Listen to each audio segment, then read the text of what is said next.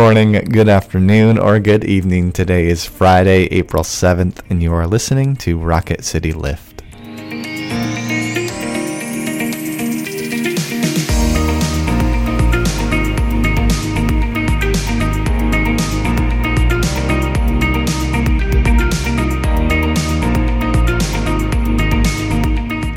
Hi everyone, welcome back to Rocket City Lift. I'm Tara Bolger. And I'm Brett Goodeman. We come to you 3 times a week to bring a bit of a spiritual lift into your day.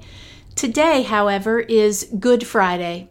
It is the day of Holy Week when we remember the crucifixion of Jesus. And so we're going to do things a little differently today.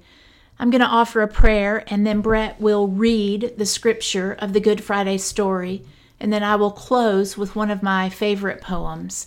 As always, we hope that this word of scripture and poetry brings you closer to the Lord this day. But let's have a moment for prayer.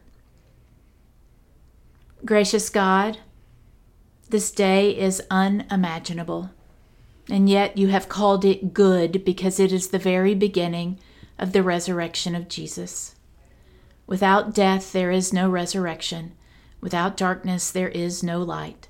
And so we pray that you would be with us and would help us too to walk through the darkness and then hold our faces to the light of Easter morning. We ask it in your name. Amen. Amen. Our scripture is the Gospel according to Matthew chapter 27, verses 27 through 51. Listen for a word from God. Then the soldiers of the governor took Jesus into the governor's headquarters, and they gathered the whole cohort around him. They stripped him and put a scarlet robe on him. After twisting some thorns into a crown, they put it on his head.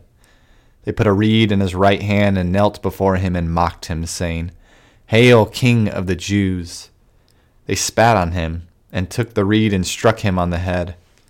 After mocking him, they stripped him of the robe and put his own clothes on him. Then they led him away to crucify him. As they went out, they came upon a man from Cyrene named Simon. They compelled this man to carry his cross. And when they came to a place called Golgotha, which means the place of a skull, they offered him wine to drink mixed with gall. But when he tasted it, he would not drink it.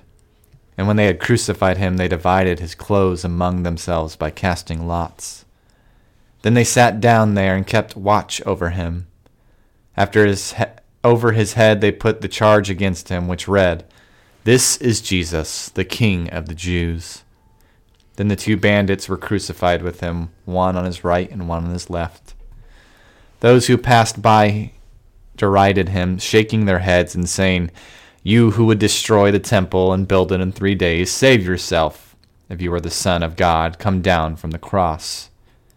In the same way, the chief priests also, along with the scribes and elders, were mocking him, saying, "He saved others, he cannot save himself. He is the King of Israel, let him come down from the cross now, and we will believe in him. He trusts in God, let God deliver him now, if he wants to, for he said, 'I am God's son.'" The bandits who were crucified with him also taunted him in the same way. From noon on, darkness came over the whole land until 3 in the afternoon. And about 3 o'clock Jesus cried with a loud voice, "Eli, Eli, lema sabachthani," that is, my God, why have you forsaken me?" When some of the bystanders heard it, they said, "This man is calling for Elijah." At once one of them ran and got a sponge, filled it with sour wine, and put it on a stick and gave it to him to drink.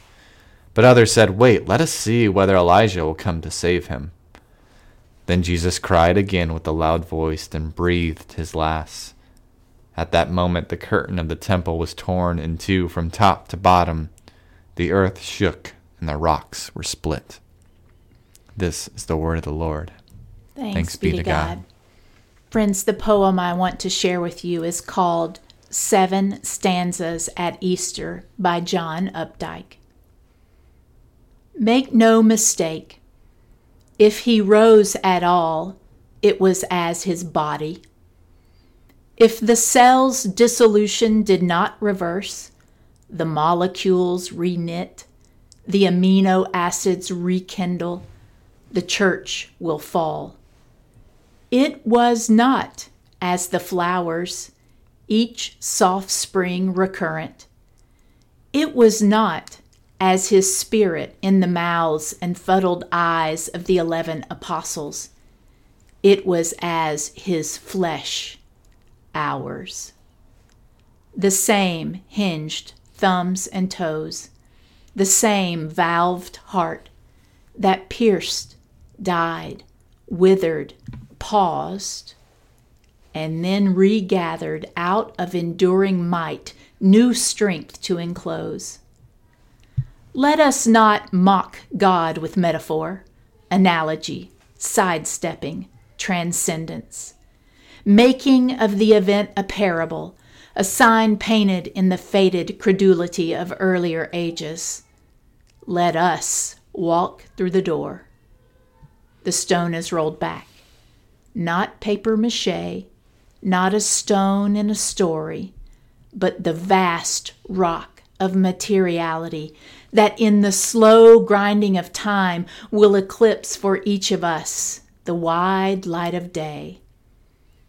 And if we will have an angel at the tomb, make it a real angel, weighty with Max Planck's quanta, vivid with hair, opaque in the dawn light, robed in real linen, spun on a definite loom.